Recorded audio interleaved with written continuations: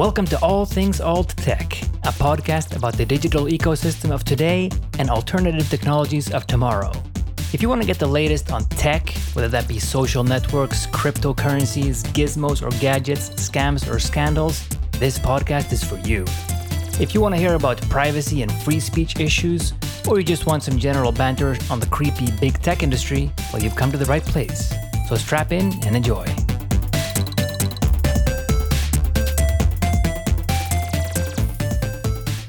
Welcome to the podcast. Today is August 18th, 2020, and I'm back from the dead. Yes, I've taken a few weeks off to spend some time in nature. Much needed. But this week, we're going to talk about big tech, the TikTok ban, and how the US is wrecking its prospects for tech innovation. Now, we need to go back to the big tech hearing that took place in the US Congress in late July, where Bezos and Pichai and Zuckerberg and Tim Cook, that is, were summoned and questioned.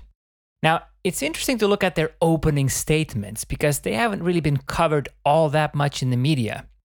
Now, if we start off with Mr. Bezos, he was basically trying to convey that, he came from a loving family and he didn't necessarily come from money and that he's made his money as a hard-working entrepreneur. Well, already at that point, I would pretty much say that is false.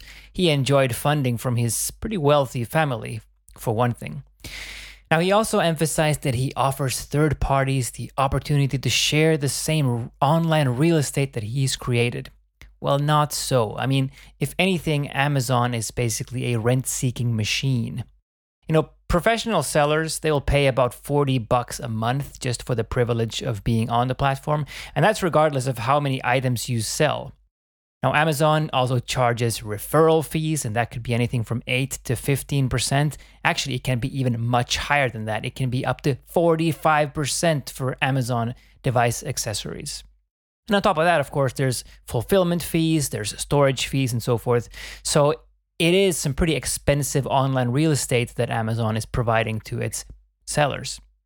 Bezos also took the opportunity to boast about the millions of sellers on Amazon. Well, part of the reason why there are millions of sellers on Amazon is because they don't have much of a choice.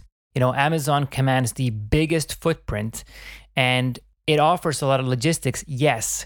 Now, you can say that Amazon is facilitating business for many small sellers, but the reality is that they have lured in a lot of sellers, and now, thanks to their dominant market position, they have captured the market. They have cornered small business pretty much. So they are providing logistics in the same way that a police car provides free transportation. Now, Bezos also boasted about the hundreds of thousands of jobs that he's created. But to be fair, those are low-paid jobs mostly, and they offer minimal benefits. And as we know, Amazon works actively to prevent unionization. And the conditions in the warehouses, they leave a lot to be desired. Also, Amazon, they don't really nurture startups. I mean, to be honest with you, they steal ideas. And I actually have personal friends who have had their ideas stolen by Amazon. So in essence, what Bezos delivered here was this overly polished, embellished story of how he's helping small business. And he's, of course, trying to position himself as a champion for competition and a champion for small business success, whereas in reality, that's far from the reality. Now, moving on to Sundar Pichai, of Google fame, of course. Now, he was mentioning how he's proud of how many users choose Google's products. But already at that point, I got to stop it right there because, many users aren't really choosing Google's products. As we know, Google works very hard to thwart competition, to buy competitors outright and so forth. And, many users don't actually choose the Google products. They use them because they are heavily embedded into Android devices. And Google, of course, also works very hard to inject their software into their devices. For example, look at their Chromebooks. They are inserting these devices into schools to really try and lock in users from the earliest age possible. It's pretty distasteful, actually, when you really understand that agenda. And, Pichai, he spoke about, the free services that Google offers, such as search, for example. But search, as we all know, is not free. I mean, in essence, you are selling your data and you are paying for the search service by altering your product choices. And that's something that most users aren't really aware of. And yes, that does go for most users. That goes for most users. Your search behavior helps Google detect your purchase intent, and it's basically selling that intent to the highest bidder so that you buy their product. So search is free in the same way that a cow delivers its milk for free. Pichai also spoke about how he supports privacy laws, but that is BS, as we know. Google is working very hard to continually be able to store and harvest personal information. He also actually got a question about the conflict of interest between Google making money off of a query and Google serving relevant search results. And he basically got just a very wonky, canned response. I mean, in essence, Pichai he could have just as well read off of a script. So he wasn't able to respond in any substantive manner to this. And this was one of the very few good questions. How does Google juxtapose making money off of searches versus serving relevant search results? And they can't. Now on to Zuckerberg then. Well, Zuckerberg, in his opening statement, he didn't say all that much of substance, or certainly not that much that differed from what Pichai and Bezos said. But he pretty much came across as the most polished one of the bunch because he has been around the block in front of Congress before. Now, just a few words about Facebook. I mean, Zuckerberg bought Instagram in a basically totally anti-competitive manner. I mean, it was even described as a threat by Facebook during the time when they were planning the acquisition. And still, to this day, the actual Instagram front end has not been consolidated at all into the Facebook image. I mean, Facebook benefits from the fact that most users don't really think of the two as being one. And the really funny thing is that some people actually hate Facebook and know about Facebook's privacy and data problems, and they use Instagram instead. And nothing is really changing on this anti-competition front when it comes to Zuckerberg. Now, here's the thing about all these tech leaders that were brought in front of Congress. They all know that there are two core issues at hand here. There's the anti-competitive behavior piece and the risk that antitrust action could bring to all of their businesses. And it's obvious that all of these guys know that they are egregiously anti-competitive. They are monopolies of their own respective spaces, really. And that's why they came prepared with all these canned responses. And it was the same for Pichai, for Zuckerberg, for Bezos, all of them really. And that's also why they stated in their opening testimonies how they made their money fair and square, and they spoke about their rags to riches stories, and they underscored how they were all self-made and how they value entrepreneurship and that kind of thing. But they, of course, left out the fact that they pretty much all enjoyed generous funding from their wealthy families, that they have received government funds, that they've collaborated with the prison program. But other than that, sure, they're totally self-made. But the reason they started off by emphasizing this, by underscoring their love for entrepreneurship, was precisely because they wanted to take the focus off of how they are thwarting competition and thwarting entrepreneurs. Now, secondly, we have the freedom of speech issues. And as I've mentioned on this podcast before, big tech wants to maintain the option to pursue their bias and continue censoring, but they also want to continue being treated as platforms. And to some degree, it is easier for lawmakers and politicians to deal with monopolies rather than this plethora of long-tail players in the market. And if you remember, Google was squarely in the pocket of the Democratic Party in 2016. And I would say that the Dems would probably prefer to deal with the likes of an Alphabet rather than trying to influence 100 small media companies to do their bidding and to do their covert campaigning for them, which is in essence what Google did to some degree here. So point being, I don't think there is much of a genuine will to break up big tech, at least not on the Democratic side. And unfortunately, there wasn't anything all that explosive in this hearing. Certainly nothing that would have facilitated or moved the needle on the antitrust front. Now, what does that mean? Well, the US used to be a great market to be in. Well, it certainly is a great market to be in if you are an established oligarch, but as the disruptive underdog, not so.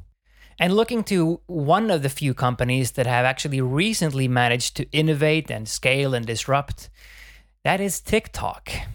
And it looks like, well, it's going to be banned from the US. Well, that is if it's not acquired, if it's not forcefully acquired, I should say. I mean, TikTok is problematic for the US for a couple of reasons. I mean, first of all, the US government does not like it when foreign players siphon off user data and conduct surveillance, which is what they're being accused of in essence, because they want that power to themselves. And Trump is proposing that a company such as Microsoft buy it. But just imagine for a second the context of that sale and the weak position that it puts TikTok in. I mean, if your options are sell or be destroyed, then the acquiring business has an enormous amount of leverage and they can offer to pay you a pittance. And on top of that, Trump even had the audacity to suggest that the US government should get a piece of the action of that sale. I mean, that is mafioso tactics right there. And imagine the precedent that sets, by the way. I mean, the US gets to force companies that it dislikes to, sell, to disappear. And not only that, but it gets to carve out a piece of the profits. Now, of course, I don't like the Chinese spying apparatus, but really, at some point, it's up to the users to choose which apps they want to run on their phone and which apps, well, basically who they want to give their data to. Now, the second problem here for the US is that the sophistication of the TikTok platform is almost putting American companies to shame. I mean, it's certainly putting Facebook and Instagram and even YouTube to shame. Now, the reason why I say that is this. TikTok is, to a large degree, TikTok is just funny little skits and trivial nonsense. Yes. And there's a bit of everything on there, yes, but let's face it, it's mostly frivolous, bogus. But the mechanisms that serve this content, they are far more advanced than what Facebook or Instagram employs. Because with TikTok, I mean, you don't really have to like anything. You don't have to have a tag to describe your content in order for it to be found like you have to do on YouTube, for example. You don't really have to try and, SEO hack your titles and your descriptions and to beg users to follow you and so forth, which is what Facebook and Instagram and YouTube is about. But no. On TikTok, it's a bit different because TikTok figures out what's in your video.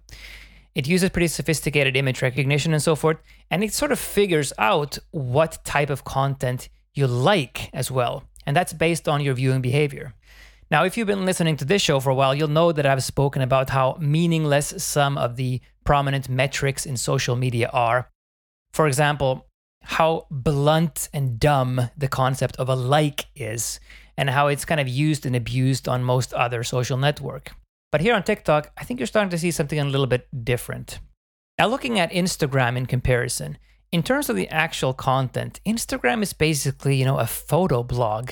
Let's face it. I mean, you're trying to impress people around you with yet another picture of the food you ate or that fancy hotel you stayed at or, some motivational pictures from you early on during your morning gym session that you probably hated, by the way. And so it's pretty artificial and it's getting pretty bland, if you ask me. And also the value of all these trivial shots has long ago been inflated away, I think. Or certainly there's no novelty or artistry left in it. But I do think TikTok is a little bit different here because the content creation over on that platform, there's much more of a focus on creativity and uniqueness and narrative, quite simply. So it's a more challenging format. And I also think it's a more rewarding format. It's a story in the real sense, not in the Instagram sense. It's a story in that there is a narrative, there's a sequence, it's not just a video clip. So you actually have to think it through and direct it to some degree. You have to actually create, not just snap and post. And actually come to think of it, when digital photography arrived, that kind of destroyed the care that went into taking photographs. Now, what I mean by that is, if you look at an old photo album, the compositions that you saw were generally quite well crafted a lot of the time. But then came the 2000s, and then the cost of a snap went to zero, and then, basically point and shoot came into play. So we gained ease of use, we gained in the sheer cost or The cost went away basically, but we did lose in aesthetics and attention to the craft, I think. And I think that exact same thing has happened with social media in a sense. It's so easy to churn out, perfect cappuccino pictures or airbrushed bikini photos or, yet another impeccable shot from a pristine beach with a couple of filters on it. All that is so easy that the sheer quantity of those images have made them kind of lose their value and meaning. You don't actually have to stop and compose, and people no longer can really produce engaging, entertaining content. And I think actually Facebook and Zuckerberg in particular, I don't know that he actually gets the entertainment aspect of media. I think, they generally just see it as content, expecting that users will forever come back and be engaged and keep on scrolling endlessly and tirelessly keeping on posting their personal lives for everybody to consume. So something is shifting here, especially if you contrast it with TikTok. It's a different beast. So is it a fad, and is social media as we know it about to shift altogether? Well, it's certainly not a fad, not with 1.5 billion users. It's here to stay, I think. And also, I think social won't change amongst all audiences. This is a new format, and it's one that will be more engaging maybe for younger audiences. And it's kind of making Facebook seem pretty uncool. It certainly makes them feel behind the times. Also, if you remember how YouTube was pretty much when it got started, it was a natural response to this overproduced TV format. YouTube was more real, more original. There was a lot more unique content. There's more of everything, really. And I think in a similar way, TikTok represents that same evolution for social. I mean, who cares if the TikTok content is gritty and, raw and over the top and sometimes pointless? It's more fun and it has a more natural and genuine vibe than Facebook. So I think Zuckerberg is finally starting to wake up to what's going on here, because he is launching this Instagram Reels feature. So in other words, he's just basically trying to Zuck yet another business. He's just basically trying to copy what somebody else has already launched successfully. Now, it's going to be interesting to see him try to steal yet another idea. But one thing that you can't steal is the user base. You certainly can't steal the culture of an ecosystem just like that. It's going to be fun to see him try, though.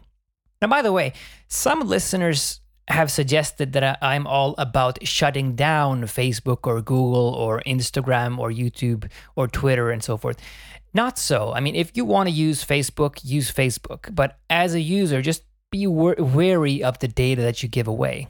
And by the way, as for the actual ads, Facebook ads, let's face it, they are powerful. I'm not categorically against using them. They are first-party ads. I guess Facebook gets to show whatever kind of ads they want on their own platform. But if you're using a normal browser, I would suggest that you always assume that everything you do on every site within the Facebook portfolio is shared with Mark Zuckerberg. And by the way, also remember that Zuck thought about his end users as dumb fucks, as he called them, as he so eloquently put it in his own words back in the day. So in other words, proceed with caution. But if you gain value out of it, continue using it, I guess. But I don't want Facebook to die necessarily. So getting back to where we started here, the US is in essence protecting its own big tech industry. Or at the very least, it's certainly not cracking down on them much. Because they all get away with pretty egregious anti-competitive behavior, and that's not going to change anytime soon, especially not if you look at this recent congressional hearing. Now, meanwhile, these new entrants, such as TikTok, they have the rug pulled out from under them. And they're treated pretty brutally, actually. So in other words, nothing's really going to shake up the oligopoly in the US tech sector anytime soon. And what I think that means is that US is no longer the best place to be necessarily if you're looking to produce truly disruptive technology and truly innovate. Because this TikTok ban, it is setting a precedent. And now it adds yet one more geopolitical risk to any new tech company that seeks to enter the US, or God forbid, base themselves in the US. But here's the thing, post-corona, you don't necessarily have to be in the US. You certainly don't have to be in the Valley anymore. And post-quantitative easing forever, seeking US funding to begin with may not be that obvious place to go for funding and investment. Anyway, what do you think? Do you think Trump should have the right to shut down and force businesses into liquidation, which is what he's about to do with TikTok? Do you think that TikTok will help or hurt the tech ecosystem, by the way? Are you on TikTok? Let me know what you think. And by the way, if you have suggestions for future topics for me to cover, you can email me on podcast@nyman.media. That's podcast@nyman.media. And as always, thanks for listening. Well, that's it, ladies and gentlemen. Thanks for listening. If you want to comment on an episode, suggest a topic, or you want to support the podcast, visit nyman.media/podcast.